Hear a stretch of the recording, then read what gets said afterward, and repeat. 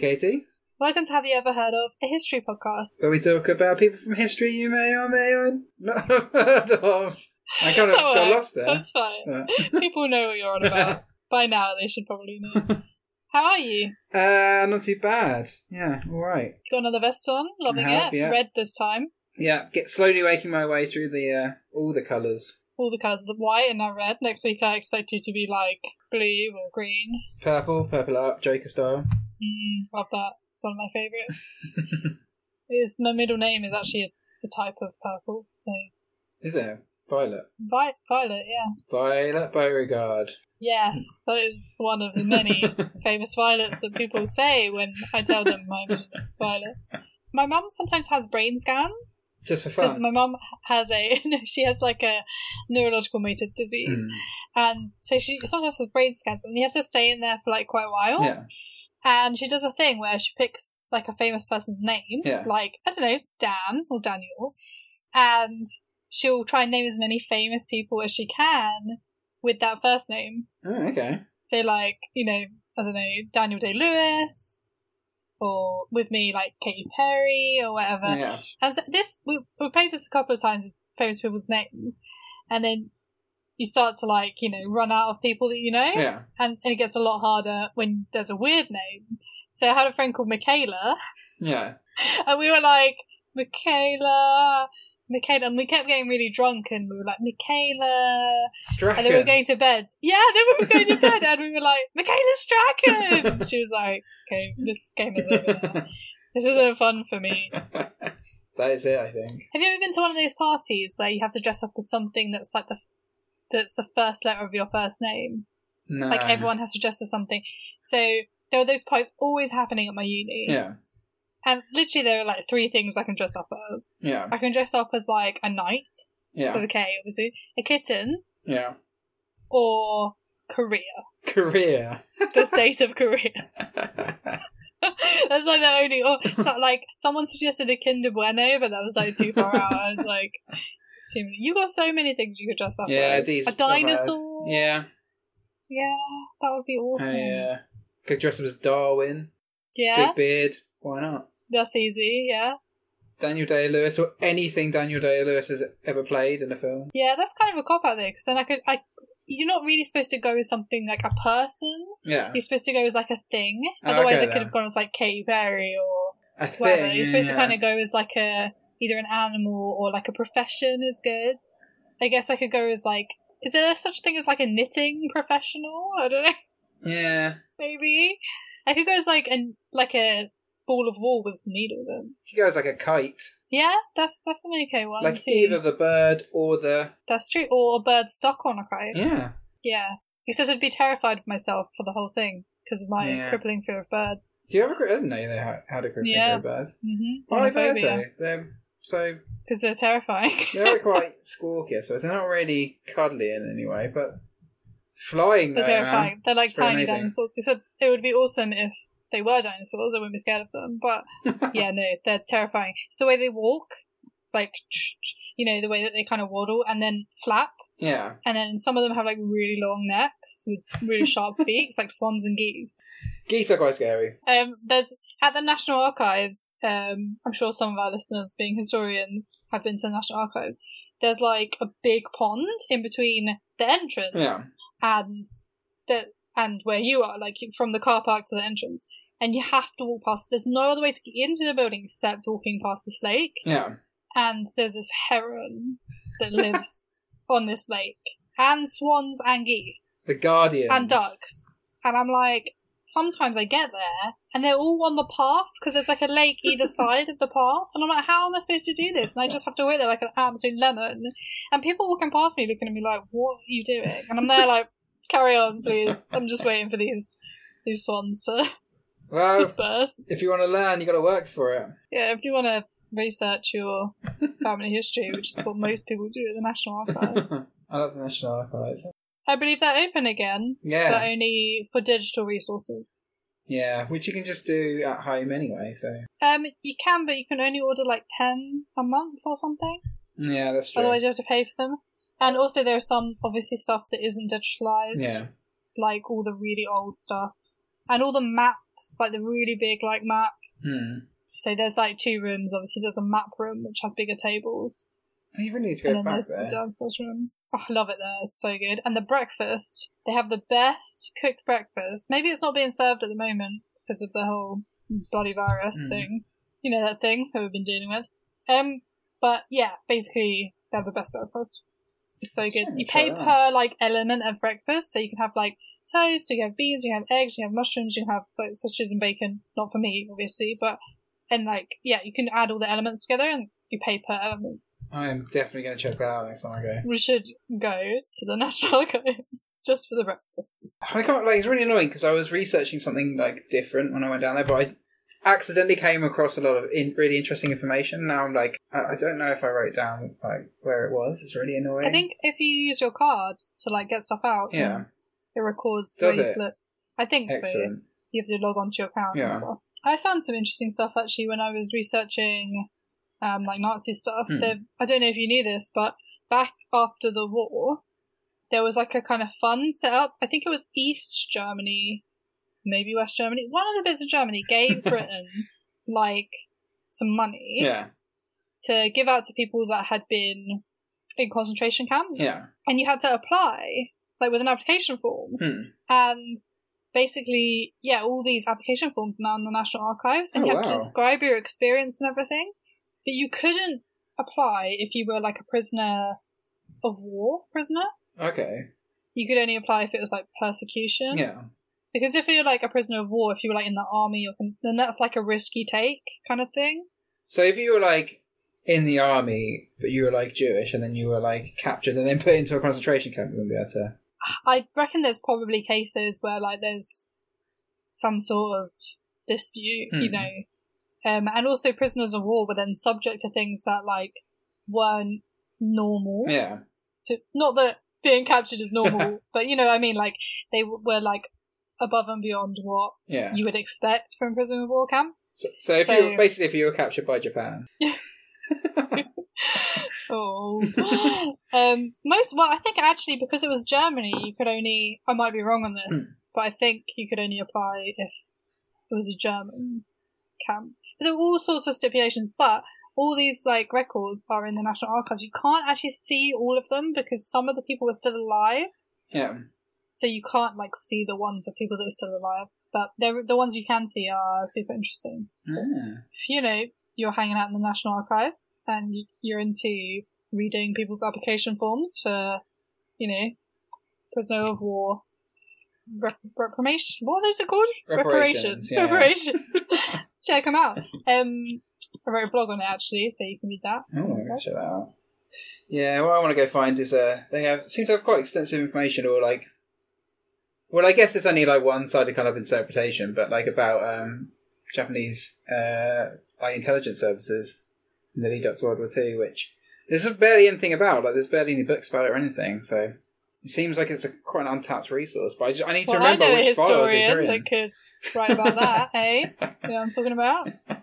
That's the plan. That's the plan. Yeah. What have you been watching, reading, doing?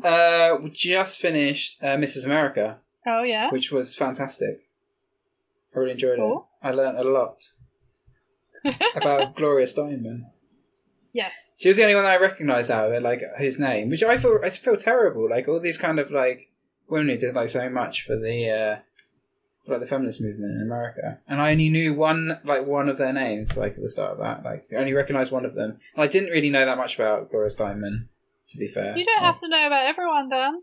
I know, but, I mean, like... You can't know about everyone. I felt like a terrible, terrible human being. Which you are now, Jacob. But now I've learned, and it's great. So the thing that has improved my life this week is University Challenge is back. Is it like first episode? Are they new though? Yeah. Okay then. So they're recording them now, like the I don't know. I don't know if they were recorded previously or they've just started recording. Yeah.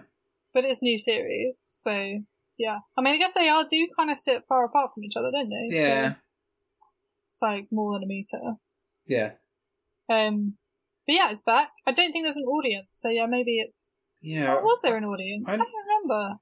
Because usually I'm shouting the answers, or shouting wrong answers would be more accurate. So I didn't notice if I was clapping. Yeah, I think like the best I can do in an episode of like like five correct answers. That's about average for me. It's 5. But there was a video games round. Okay. Yeah, which was like fake corporations in video games, like the Umbrella Corporation. Oh, nice. Which is obviously Resident Evil. And other ones that I didn't recognise. And there's a couple of like, one of the answers was like the bell jar, got that one. And there was an interesting flags round, which was like impossible. It was a description of the flag in Spanish. And I was like, because it was all countries that spoke Spanish, so I was just going Mexico for like every single one. I was just like, is that Spain? I didn't get anything right. Yeah, if you just say the same thing over and over again, like you're going to get one of them right, aren't you? That was the other round I did well on, was the Charles Dickens round. Yeah. And they didn't know it was like places in Dickens books. Yeah. And they didn't know any of them, so they just kept saying David Copperfield. They were like, David Copperfield? David Copperfield. This is one David Copperfield. And none of them were David Copperfield. We came across the Dickens Museum the other day. I didn't even realise that existed. Oh, nice. There are so many small museums. Do you know what I like? I really like the Foundling Museum. Which one's that one? It's the one... I don't know the name. It's actually by our uni. So it's by Birkbeck. It's Russell Square Station. Oh, so around the corner from there, in the opposite direction to uni. And it's like a really small building, but really tall. Yeah. And it's got loads of stuff about... So this used to be the Foundling House. So basically women could like present themselves with their babies on a certain day and like kind of leave them there to be brought up. So like people that didn't, couldn't bring them up properly. Yeah. And it wouldn't always get chosen. It was like kind of like whether you were chosen or not to like your baby to be brought up. And then the girls would go into service. Yeah. And the boys would go into military. Oh, wow, that's kind of or into service. So, yeah, it's really interesting. There's a Jacqueline Wilson book, not like a fiction children's book, but I still read it, about someone who's left at the Foundling House. Yeah. And, it's got all this stuff, like, you're allowed to leave, like, one trinket, like, with the child for them to keep. And it's got all these trinkets in the museum. Oh, wow. And it's got loads of stuff about what the museum did, and it's got artwork, and on the walls of the cafe, it's got like all the names of people that are either foundlings or like adopted or like that's so sad. That's like so on the top floor there's like this random like Handel collection. That's amazing. Of like Handel's manuscripts and stuff. I love Handel and his work. So you should go check it out. Bloody love Handel. I'll check it out. It's really good. And that's really, really cute as well, like this little building. That sounds really like tragic about the all the like trinkets though. Like those kids must have just like agonised over those things, like no memory of their like parents. Like, I guess if they have no memory, you'd just be like, you desperately want to know though, wouldn't you? And this is all you know. Yeah, I mean, before you're sent into the. But going into service, like it's actually like better than being on the street, isn't it? So... I suppose so. Yeah, but you're just going to be used as cannon fodder if you go into the army. Yeah, I mean. Hang on, when was this though? This is like Victorian. Okay, so there wasn't really any like wars against like European There's always enemies, a war, Dan. Yeah, but not against European enemies. You were just sent to very unfairly slaughter people in colonial areas and steal their land. Speaking of always a war, should we talk about some wars in terms of my person? Ooh. Who's your person? Okay.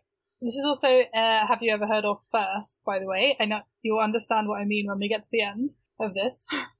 Like, the last week was a first, because you did 2 people. Oh, yeah. This is another, like, first. Okay, so have you ever heard of George Blake? I have not heard of George Blake. Okay, so George Blake has been called the most damaging British traitor of the Cold War, and also the spy who got away. Is he one of the group? The Cambridge group? He's not one of the Cambridge group. He is often confused with being one of the Cambridge group, because at one point he actually was at Cambridge. Yeah. But no, he's not. He's a separate guy. So, George Blake. George Blake was born in Holland. He was born in Rotterdam on the 11th of November 1922. So even though he's a British spy, he's actually Dutch. Okay then. So he's like full on Dutch. He's got like British parents who are like diplomats or something like that. Yes. So his father was a British subject, Mhm. but his father actually wasn't British. Okay. He was just a British subject. He served in the First World War, so I don't know if there's something to do with, like, the First World War, like, giving him... Okay. Maybe he, like, did something Yeah. with the British Army or something. So, he was actually named George after the King of England at the time, who was George. Oh, yeah. Just this. His father actually didn't really, like, communicate much with his son, partly because his son was brought up speaking Dutch, and his father, even though he lived in Holland, only spoke French and English. So he didn't actually really speak to him very much, which is a bit weird. How the hell did he? Like, surely he would have learned. Like at least one of those languages.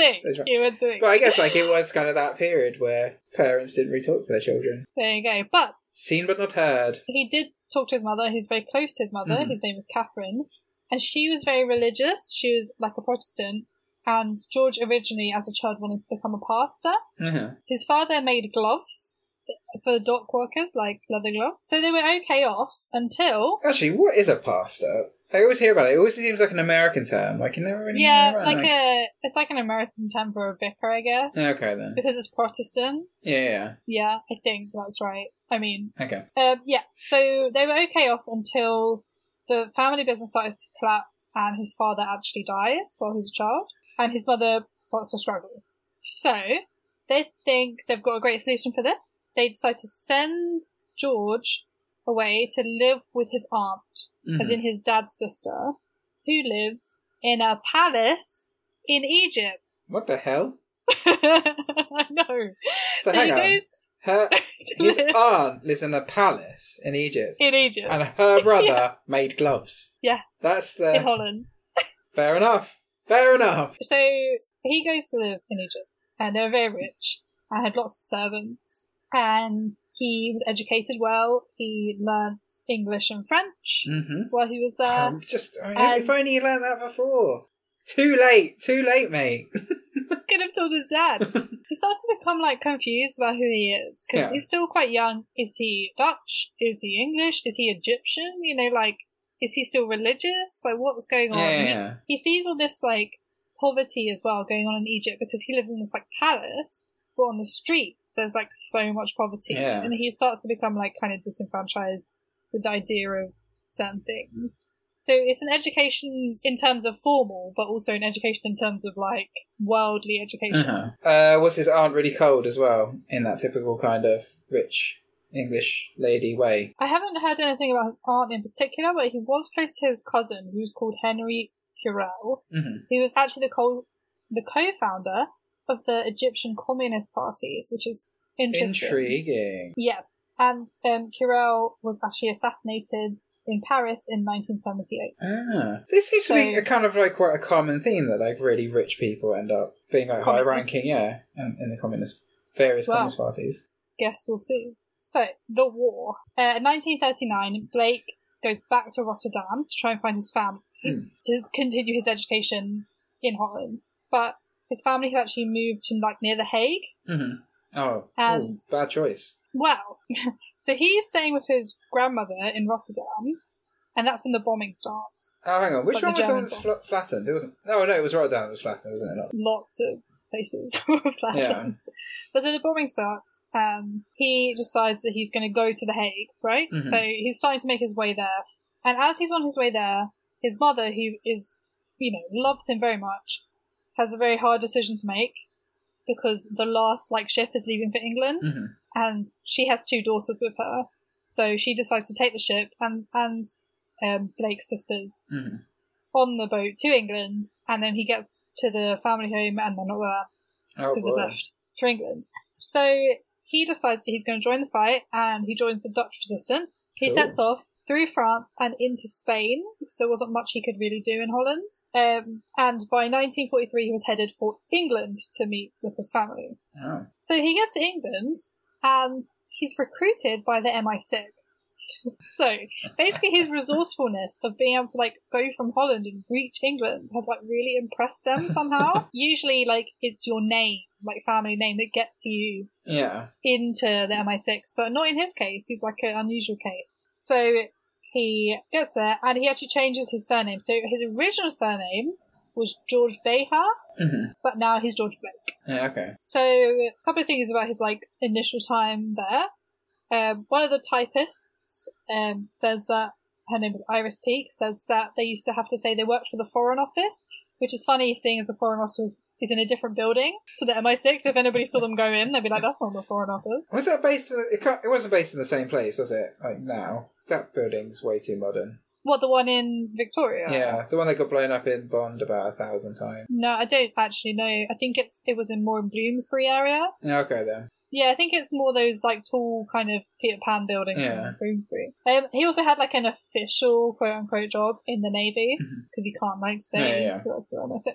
Some of the people he worked with that I've seen interviews with said that he talked a lot about religion still during this time, so he's still really interested in religion. Mm-hmm. So he says that he was dropped into Holland several times, but he never actually was. That was just him boasting. But he did go back when the war was over to The Hague just for a few weeks to do some work. Mm-hmm. And basically, Holland was ruined. Everyone was starving. They used to eat tulip bulbs for food. It was how he imagined his home at all. It's completely different. Yeah, it got pretty brutal, didn't it? Yeah, state of chaos. They managed to liberate half of it, and the other half just remained in German hands until the end of the war, basically, didn't it? Yeah. So Blake was thriving in his new job. He really wanted to be somebody. That's what people have said. And this seemed like a good opportunity for him. He was still quite young, so he was 17 when the war started. So by this time he's early 20s. Okay, well, yeah. So back in England, the MI6 send Blake and some others to Cambridge to learn Russian. So he's put on permanent staff and he goes to Cambridge to learn Russian. He was really inspired by some of his tutors there and began to admire Russia through his tutors. Interestingly, he chose to live outside of the city, not with his other agents who were also learning Russian. Mm-hmm. And he said that he liked the walk-in, but it also seems a bit like he was already an outsider. Yeah. So that's interesting. I guess, as you said, you kind of relied on your name to get into MI6, so I guess he would have been with a bunch of public school. Though he did live in a palace, so maybe he would have fit in with... Yeah, for a bit. Yeah. The upper crust, I don't know. I don't know much about his other officers that were there. There are some other officers that I do know a bit about, so we'll come to them. Yeah.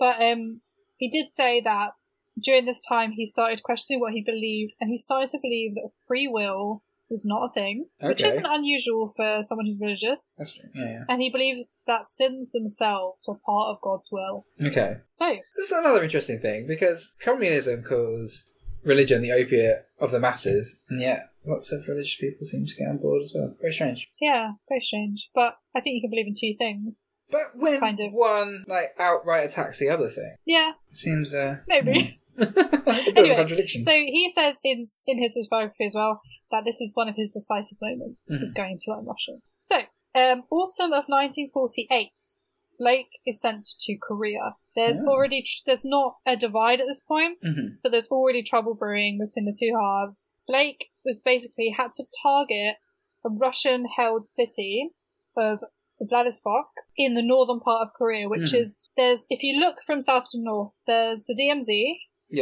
and then just past that there's mountains. Vladivostok was just past those mountains, so he had to pass through all that bit. Obviously, the DMZ didn't exist at this time, but he still had to pass through that bit, go over the mountains and into the city. And he was basically sent there to recruit Russian-born agents for Britain. Okay. So trying to turn Russians. I guess there would have been quite a few former white Russians hiding out there. Yeah, I mean Russia was kind of almost in charge. You know, imparting their regime on the north at that time. So he was based in Seoul, but obviously he travelled around, and he was only 25 at the time. Living conditions were appalling. They had very little food and human services, even water, and it smelt really bad. Again, becoming more sympathetic to the communist regime because of the American regime in the South was also really bad. Yeah. So he was kind of living there was turning him against the Americans. Yeah. So on the 25th of June 1950, George Blake was at church on a Sunday, and the word that the communists were advancing on Seoul from the north came. So the agents all hurried back to the embassy where they were based, and the plan was for Britain to stay neutral so they'd be safe at the embassy. Mhm. But going to the embassy was a bad call because actually Britain did not stay neutral, and the communists took Blake and his colleagues prisoner. Mm. So one of the people that was prisoner with is a guy called Ed Sheffield, who said that they were treated really, really badly. And yeah, he lives in Florida now. He spoke about this on the documentary. America launched a counterattack on the North Koreans, on the communists, and the bombs actually hit the train car that the prisoners were in. Oh, wow. So they could have killed them, it didn't, but, you know, it must have been really scary. Basically, Blake was now really determined to escape the American attack. Basically, yeah, so he tried to escape, but unfortunately he was recaptured, and at first he just said, like, he said that he was Russian, but then he actually admitted he was a British diplomat. He was in big, big trouble. He was given food and then told the next morning they'd decide what to do with him. So this is interesting because he says he did not reveal he was an MI6 agent. He didn't speak any Korean. Mm-hmm. But other people are like, really? That doesn't sound right, because one, you've been in Korea for 2 years. Yeah. You must have been able to communicate with them a bit. And also, some people think this is where he turned, because they just let him back into the camp with like a slap on the wrist, instead of either killing him or, you know, doing something worse. So it seems a bit suspicious, but he claims that's not when he turned. So we can kind of I mean, like, I guess you can't think about that. Can you really turn someone just by capturing them, though? Because, I mean, like, once you get back home, you're out of danger. Like, no one's going to be able to get hold of you there, are they? So you have to, like, want to carry on. Yeah, but if they've been like, we're going to kill you unless... Yeah, but you could just go, yeah, sure, I'll help you out. And then you go away and go, no. That is true. But then again, who knows? So basically he returned to the camp and they began this kind of death march through very harsh conditions like snow. I mean, it's cold at this time. Oh, yeah. And they were beaten. And basically he says, if I had been recruited by the Russians at this time, they wouldn't have treated me that way. Yeah.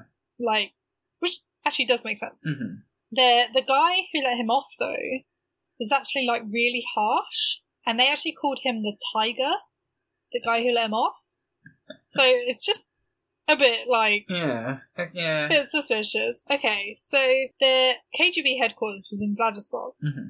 And there's an agent called Nikolai Luenko. Yeah. And he was stationed there to recruit agents. Uh-huh. He isn't mentioned at all in Blake's book, but Blake might have just not known his name. And very interestingly, Blake visited Luenko's grave one time. But Blake says that it wasn't Luenko who recruited him, and it was just his decision to join the Russians. But then again, I don't know.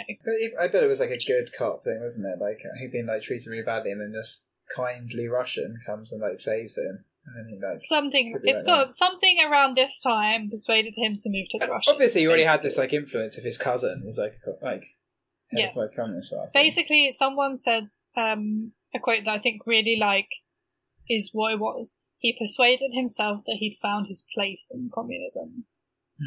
So, like, he kind of thought, you know, this is what I'm supposed to be doing. Yeah. So he's, like, 27 at this time. I mean, I didn't know who I was at 27.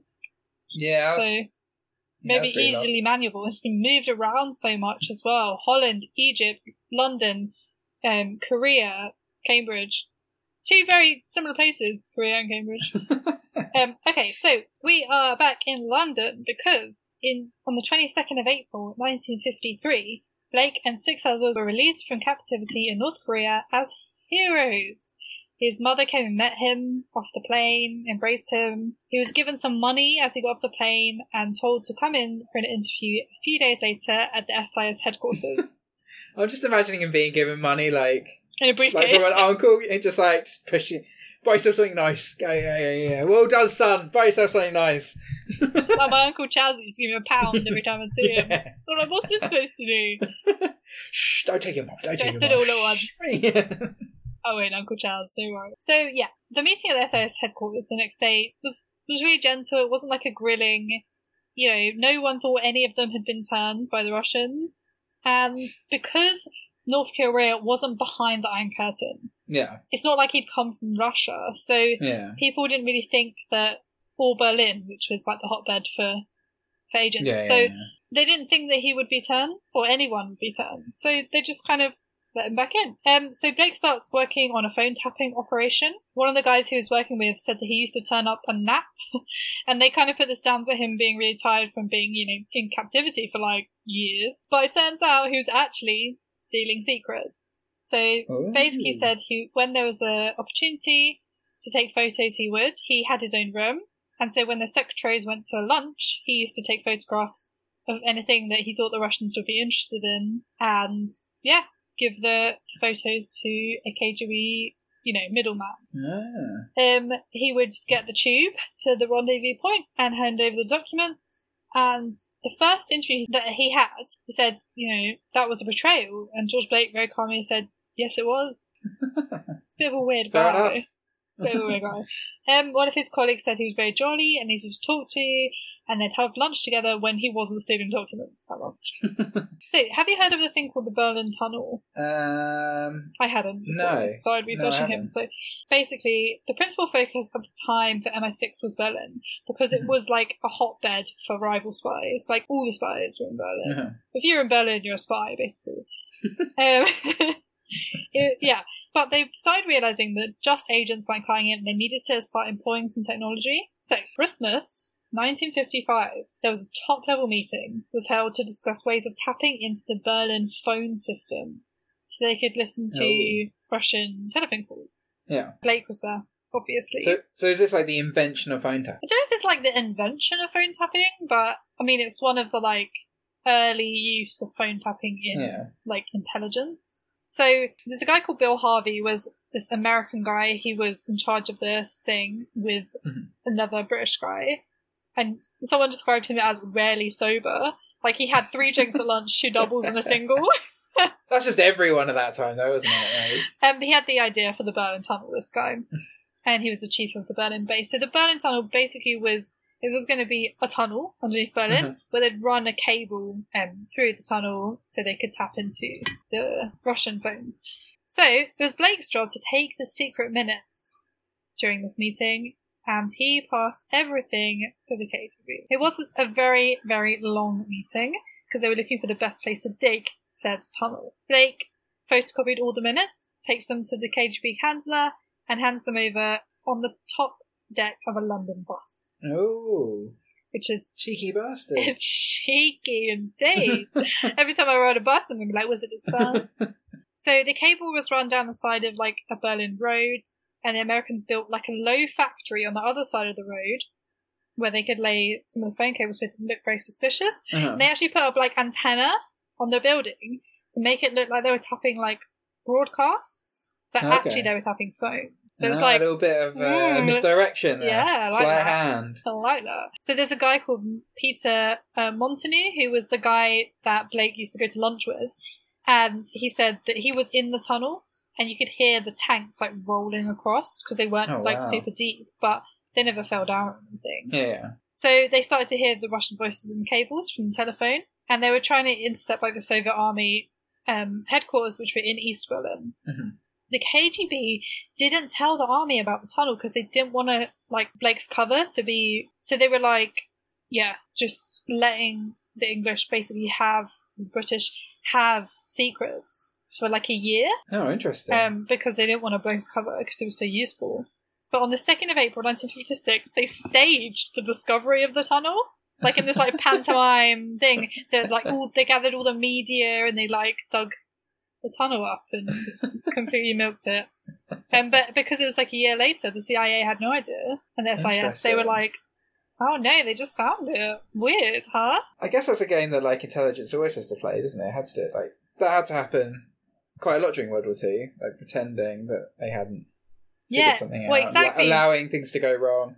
Allowing like... Yeah, absolutely. Battlefield defeats or whatever. And in the like top secret documents, which are obviously now around, they said it was unfortunate beyond their control because they didn't consider someone could be a spy.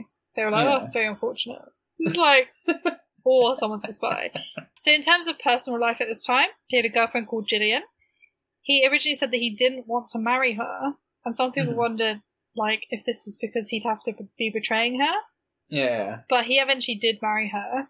Her father was like a senior guy in the MI6, and there's some speculation over whether the KGB told him to marry her because that could potentially lead to more SIS secrets. Yeah, I don't doubt it. That seems to also be a common. Yeah, apparently that was like common. So back in Berlin, he brings his new wife to Berlin, and there are some offices that he's working in for the MI6 right next to Hitler's Olympic Stadium, that kind of Nazi architecture right there. The Berlin Wall wasn't yet built, so it was quite easy for Blake to like go back and forth between the West and the East.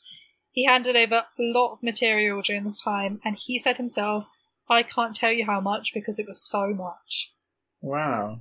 No one's he was none like, the wiser. None the wiser. You know when someone says, "I can't tell you that," it means that I can't tell you that, but the way he says it is, "I can't tell you that because it was so much." I literally can't tell you. I have no idea. I don't know. Tons. It was just too much.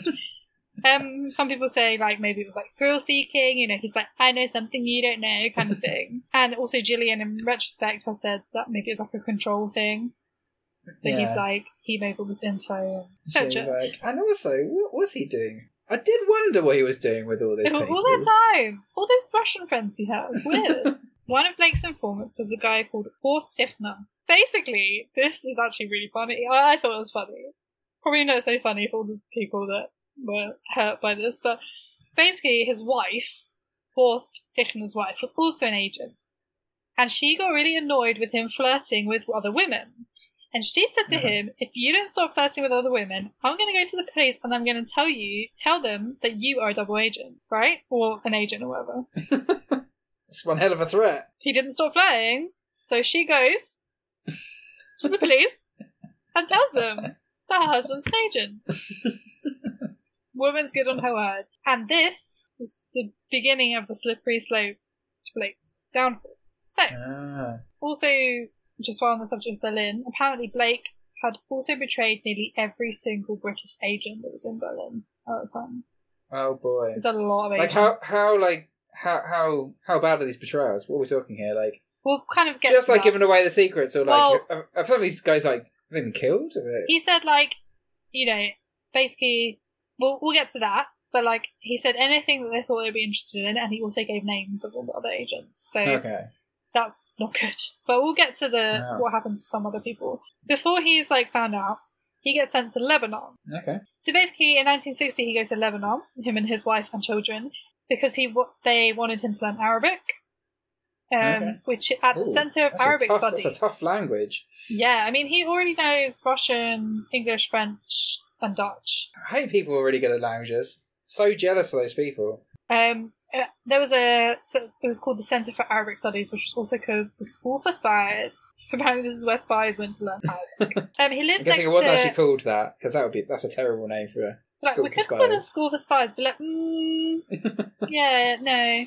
One of my dad's favourite jokes, which he tells a lot, dad joke, is, there's signs around London that say, like, Churchill's War Rooms with, like, an arrow. Yeah. He's like, oh, lucky the Germans didn't come here. We would have known where to go. Hooray! Well done, Dad. But yeah, like, that's the exact same thing. So the man that lived next door to Blake was a guy named Westling and his wife, and they became friends with Blake and his wife, and they had kids and stuff. And Blake started to like drop his guard a little bit because he's in Lebanon, he's away from like the hustle and bustle of London and Berlin, and he talked about his views on Britain and communism, etc. Then back in London, Aspiring was captured. So things were starting to kind of bubble up. Ooh. This is the Cambridge lot? Yeah, this is the Cambridge lot. Goddamn Cambridge people. And people started to hear about this back in Lebanon. And then, at the exact same time as well, there was a Polish intelligence officer who had turned to the British, and all his information led back to Blake. Ooh. So he had all this information because he turned from Poland. Turned from Russia, I guess, but he was Polish. So, on his last night in Lebanon, he was dancing with Westling's wife, and he said to her, "Are you one of us?" Because she had been talking about her views as well, and she was like, "I don't know what you're talking about." And he was like, "Don't worry." Scratch that, don't worry. So, pretend I never say it. She's kind of thinking now, like, what's going on? And then he bumps into this guy called Nicholas Elliot, who's like higher up in the MI6. Nicholas Elliot says that you need to go back to London for like a new job. And Blake's like smelling a rat. Yeah. He's like, not sure about this. So he meets this KGB handler, but the KGB handler's like, no, it's fine, don't worry about it, I'm sure it's fine, go back to London, get a new job. So his friends thought he was like being promoted. So he goes back to London. He's met by a man called Harry Shergold, and the man takes him on this walk, and then they go through St James's Park up to Colston Gardens, and this is when Blake is getting worried. To take him into this room, which overlooks St James's Park, and he is interrogated. Ooh. The interview was taped, and the SIS don't admit publicly that it was taped, but apparently it's been used for training agents. Oh. So that's interesting. For 2 days, they got nowhere. He denied everything. He couldn't be charged. He could have just walked away. They didn't have anything that he could have charged him with without a confession. Then, on the morning of the third day, he confessed in answer to a hypothetical question. They said something like, what would you expect us to do if you were us? That kind of thing. And saying they understood he was under pressure in Korea. And then he just confessed. I mean, he doesn't even know why. How had this interrogation gone up to this point? Were we talking about like slapping around, hitting with like a phone? I think they were just talking. Or just some like just some tough questions. He actually says he was never tortured or blackmailed by the Russians. He made contact himself, and it was his own free will. He was the one that did it. And at this point he told them everything. Gillian was waiting back in Lebanon with the 2 kids and one on the way, and then she was told what had happened. Many betrayed agents were being held in Berlin in a Stasi jail, and this Stasi jails, man, like do you know the one famous one I'm talking about? It's like there, like the beds of wood, and it's not good. It's the worst situation. Yeah, I went to the Stasi Museum in Berlin. Oh man, not cool. I want to go. I'm a bit weird that way. I want to go to the jail museum. So he did kind of like put people's lives at risk. Like, yeah, we're going to talk about that now. Good. So, son of a bitch. He was sentenced because he confessed. There was no trial or anything. He sentenced because he was bamboozled by a particularly complex question. Hypothetical question. He was sentenced to 42 years in jail, which is completely unprecedented, and he appealed because it's really harsh. But the appeal was rejected, and one journalist made the connection to 40 agents betrayed 1 year for each agent. However, Blake says it might have been between 500 and 600 agents that he gave names of. Jeez. But the Stasi documents that are available now actually say it was around 100, but still that's a lot of people. Yeah. Like, they made a list, Stasi, of like the most dangerous people, and this list is available, and some awesome historian, the names were blacked out, but then he like cross-referenced them with other documents and found out who they were. I know, that's awesome. I love being a historian. It's so cool. Yeah, so he cross-referenced them, and he found out who these people were, found out their sentences, in another like cross-referencing thing, and most of them were either given life in prison, long sentences, and one woman on the list got 5 years. However, there's one person on the list unaccounted for, couldn't find his records. He was a colonel, and they all thought that guy had probably been executed. Oh man! But executions for spying in Germany were really rare at this time. Yeah. But it's just suspicious that they can't find his prison sentence or anything. So it could be that he was executed. I guess, neither side wanted to do that, I suppose, because otherwise, Blake? Everyone was spying that time. It would just be a massacre, especially at Berlin. I told you, everyone's a Berlin spy. Blake actually says that he said, I'm only going to hand over your names if, they're not going to be executed. But that's like me saying to you, like, I'm going to tell you a secret, but you can't tell anyone. It's like...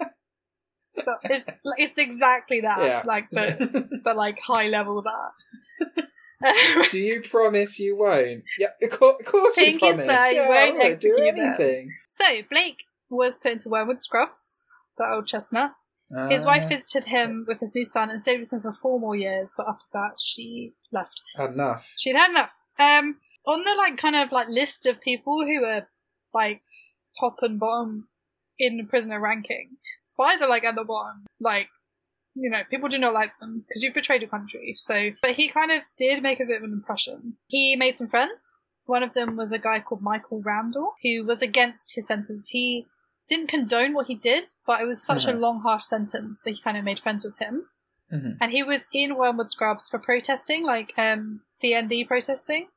Oh, okay. So he was only in there for like a year or something. Yeah. And there was another guy called Pat Pottle, who was his friend in jail too, also for protesting. And the three of them started to discuss whether they should help Blake escape. So, yes, I can see your face. So, in October 1966, Blake had help from Pottle, Randall, and a man named Sean Burke, who were all free by this point. Blake was on the other side of the Wormwood Scrubs wall, and they threw over a rope ladder, and he climbed over it and got into a getaway car and went to a safe house. That was as easy as it was. I cannot believe this. No, it was just like no thought went into that plan. They were just like rope ladder. He like smashed his window and sawed through some bars. So at some point he must have had to get a saw. People say there's more people involved in this. Yeah. But so he smashed through his window, sawed through the bars, got there, rope ladder, off in the getaway car. So basically there's like a massive hunt of this. Randall and his wife were called by the press within hours, and they were like, shit, police gonna come. No, the police did not contact them, even though they are clearly involved. Blake had like knocked himself out that night and broken his ankle from his like leap out his window or something, and so they found like a sympathetic doctor, and they knew someone who could get a plaster of Paris bandages from the BBC Doctor Who set. Like, that is where he got his plaster of Paris from. That is the best part of this whole story. Also, hang on, he jumped out of his window, knocked himself out. No, so he jumped out his window, broke his ankle, climbed over the rope ladder, and then knocked himself out. Oh, okay then. So, I was about to say, like, if he was just like laying on the ground, like for about an hour or something, just unconscious, no one found him, like. Yeah, that would be pretty. I mean, this is pretty shoddy, like detective work here. Okay, so they stayed in the safe house for a bit, and then they had to find another flat to use. So the wife of the couple was like really shook up by the fact that George Blake was like staying in her flat. She told her therapist, right? Her therapist put it down to like hallucinations or something and didn't tell anyone. Amazing. So funny. So they were hiding for 8 weeks in London with everyone looking for him, and they did not find him. So they decided to make their escape in a van. So you know those vans that have like a bed in the back, and you can put it up to make it seats, and you can put it down to make a bed. Oh yeah. So they had like a compartment under the bed, and George Blake hid in there. This is Randall and his wife, by the way. And George hid in there, and then their kids slept on the bed, like on top. So it looked like it was just them and their kids on a jolly ride to Europe. So they went, through like France, got to Germany, and the first time they were infected was in Germany, but they saw the children asleep on the bed and they didn't want to disturb them, so they let them go through. They drove to the checkpoint at East Germany, let Blake out on the side of the road, and he walked away, and he got to the checkpoint and he said, "Can I speak to someone in the KGB?" And he moved to Moscow. Wow. He was only an active spy for 8 years. This is 8 years he did all this stuff. Oh, wow. And he gave so many documents. I mean, an active spy. Sometimes he was, like, inactive, like when he was learning their languages and stuff. Yeah. Or just hanging around in Lebanon. So he moved to Moscow. Gillian divorced him. So, like, a judge, like, granted her, because he'd, like, she was in England and he was there, so granted her some sort of, like, quickie divorce. At first he was cut off from his children, but they managed to reconnect later on. The KGB were very good to him. They gave him medals and a flat near the city centre. He got a job in a think tank and a new wife, and they had a son. Louis Westling, he was the guy he lived in Lebanon with, or near, found himself in Moscow one time, and they went to lunch. Westling said that he was clearly frustrated with the communist regime had failed, and that he asked if he could get a visa back to Holland, but Westling was like, no. Do you know how wanted you are? Like, you need to stay here. Nobody likes you. Like, you're going to get arrested if you move from Moscow, or from Russia. So, in 1990, Blake published an autobiography, No Other Choice, which I have here. Here is the visual aid. The book's British publisher paid him around £60,000 before the government intervened to stop him profiting from the sales. Ooh, he later filed a complaint charging the British government with human rights violation for taking, and it took 9 years to decide the case, He was ordered £5,000 in compensation by the European Court of Human Rights. In 1991, Blake testified by video recording when Randall and Pottle were put on trial for aiding his escape, and they were acquitted. Hang on, when were they? They were tried in 91. What the hell? No. Many years later. Oh. But they were acquitted. Yeah, good. Yeah, the Randall guy silly. is on a documentary. Yeah. Blake actually in 91 did an interview with NBC News where he finally said that he regretted the deaths of the agents he betrayed. And you know how I said this was a first? This is a have you ever first because Blake is still alive. Hey! He's like 97, 98. And yeah, he's written his book. His book is interesting. Most of this isn't from his book because I don't really trust autobiographies as much. Yeah. He says in his book, in the introduction, like, this is not an apology. This is just an explanation. He's a bit of a weird guy. Like, weird guy, but I kind of like him in a way. Like, he's very straightforward. He's not trying to BS you. Yeah, he knows what he did was wrong, and he did it because of what he believed in. And I'm just like, well, he might have believed something that was incorrect, but who am I to say that? Like, he wanted communism real bad. Oh, and one last thing is that he hates Putin.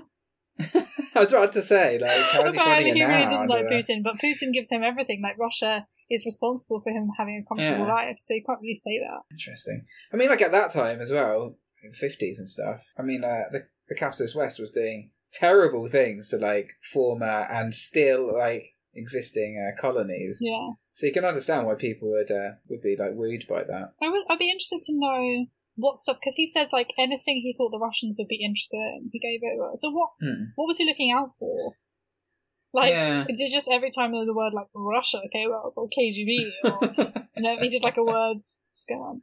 So, yeah, it must have been, like, really thrilling and really terrifying at the same time. Yeah.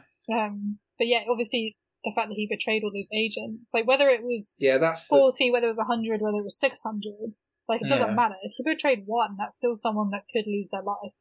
Exactly, yeah, so that's the worst part of it. That's the worst part of it, sure. Especially if they kind of, like, they are actually, like, Russians or, like, Eastern Europeans themselves or whatever, and then their families get caught up in it. Like, there's just so much collateral damage there that, like... Yeah, absolutely. I mean, this wife who, like... Yeah. Yeah. Not a cool thing to find out. Like, no, sorry, Bob. And so it's another one of those situations where you just feel like you've just been living a lie for the entire, like, time. Was he just with me to, like, get, like, more secrets? Like, yeah. I do feel sorry for her, Gillian. Yeah. But he got a new wife. I don't know if she got a new husband, probably. Maybe. But they had, like, 3 kids, and then he had another son as well. But, so the guy kind of, on one of the documentaries, I watched the Storyville documentary, by the way, which is absolutely excellent. Just so you know, everyone, there are, like, a couple of Storyvilles on YouTube, and 2 of them are, like, not complete, so make sure you go for the one that's, like, an hour and a half, because that's the complete one. And you can read his autobiography, which is called No Other Choice. Interestingly, there's, like, an introduction by a guy who wrote a biography of him, so you could go for the biography instead of the autobiography if you want something that's maybe a bit less biased.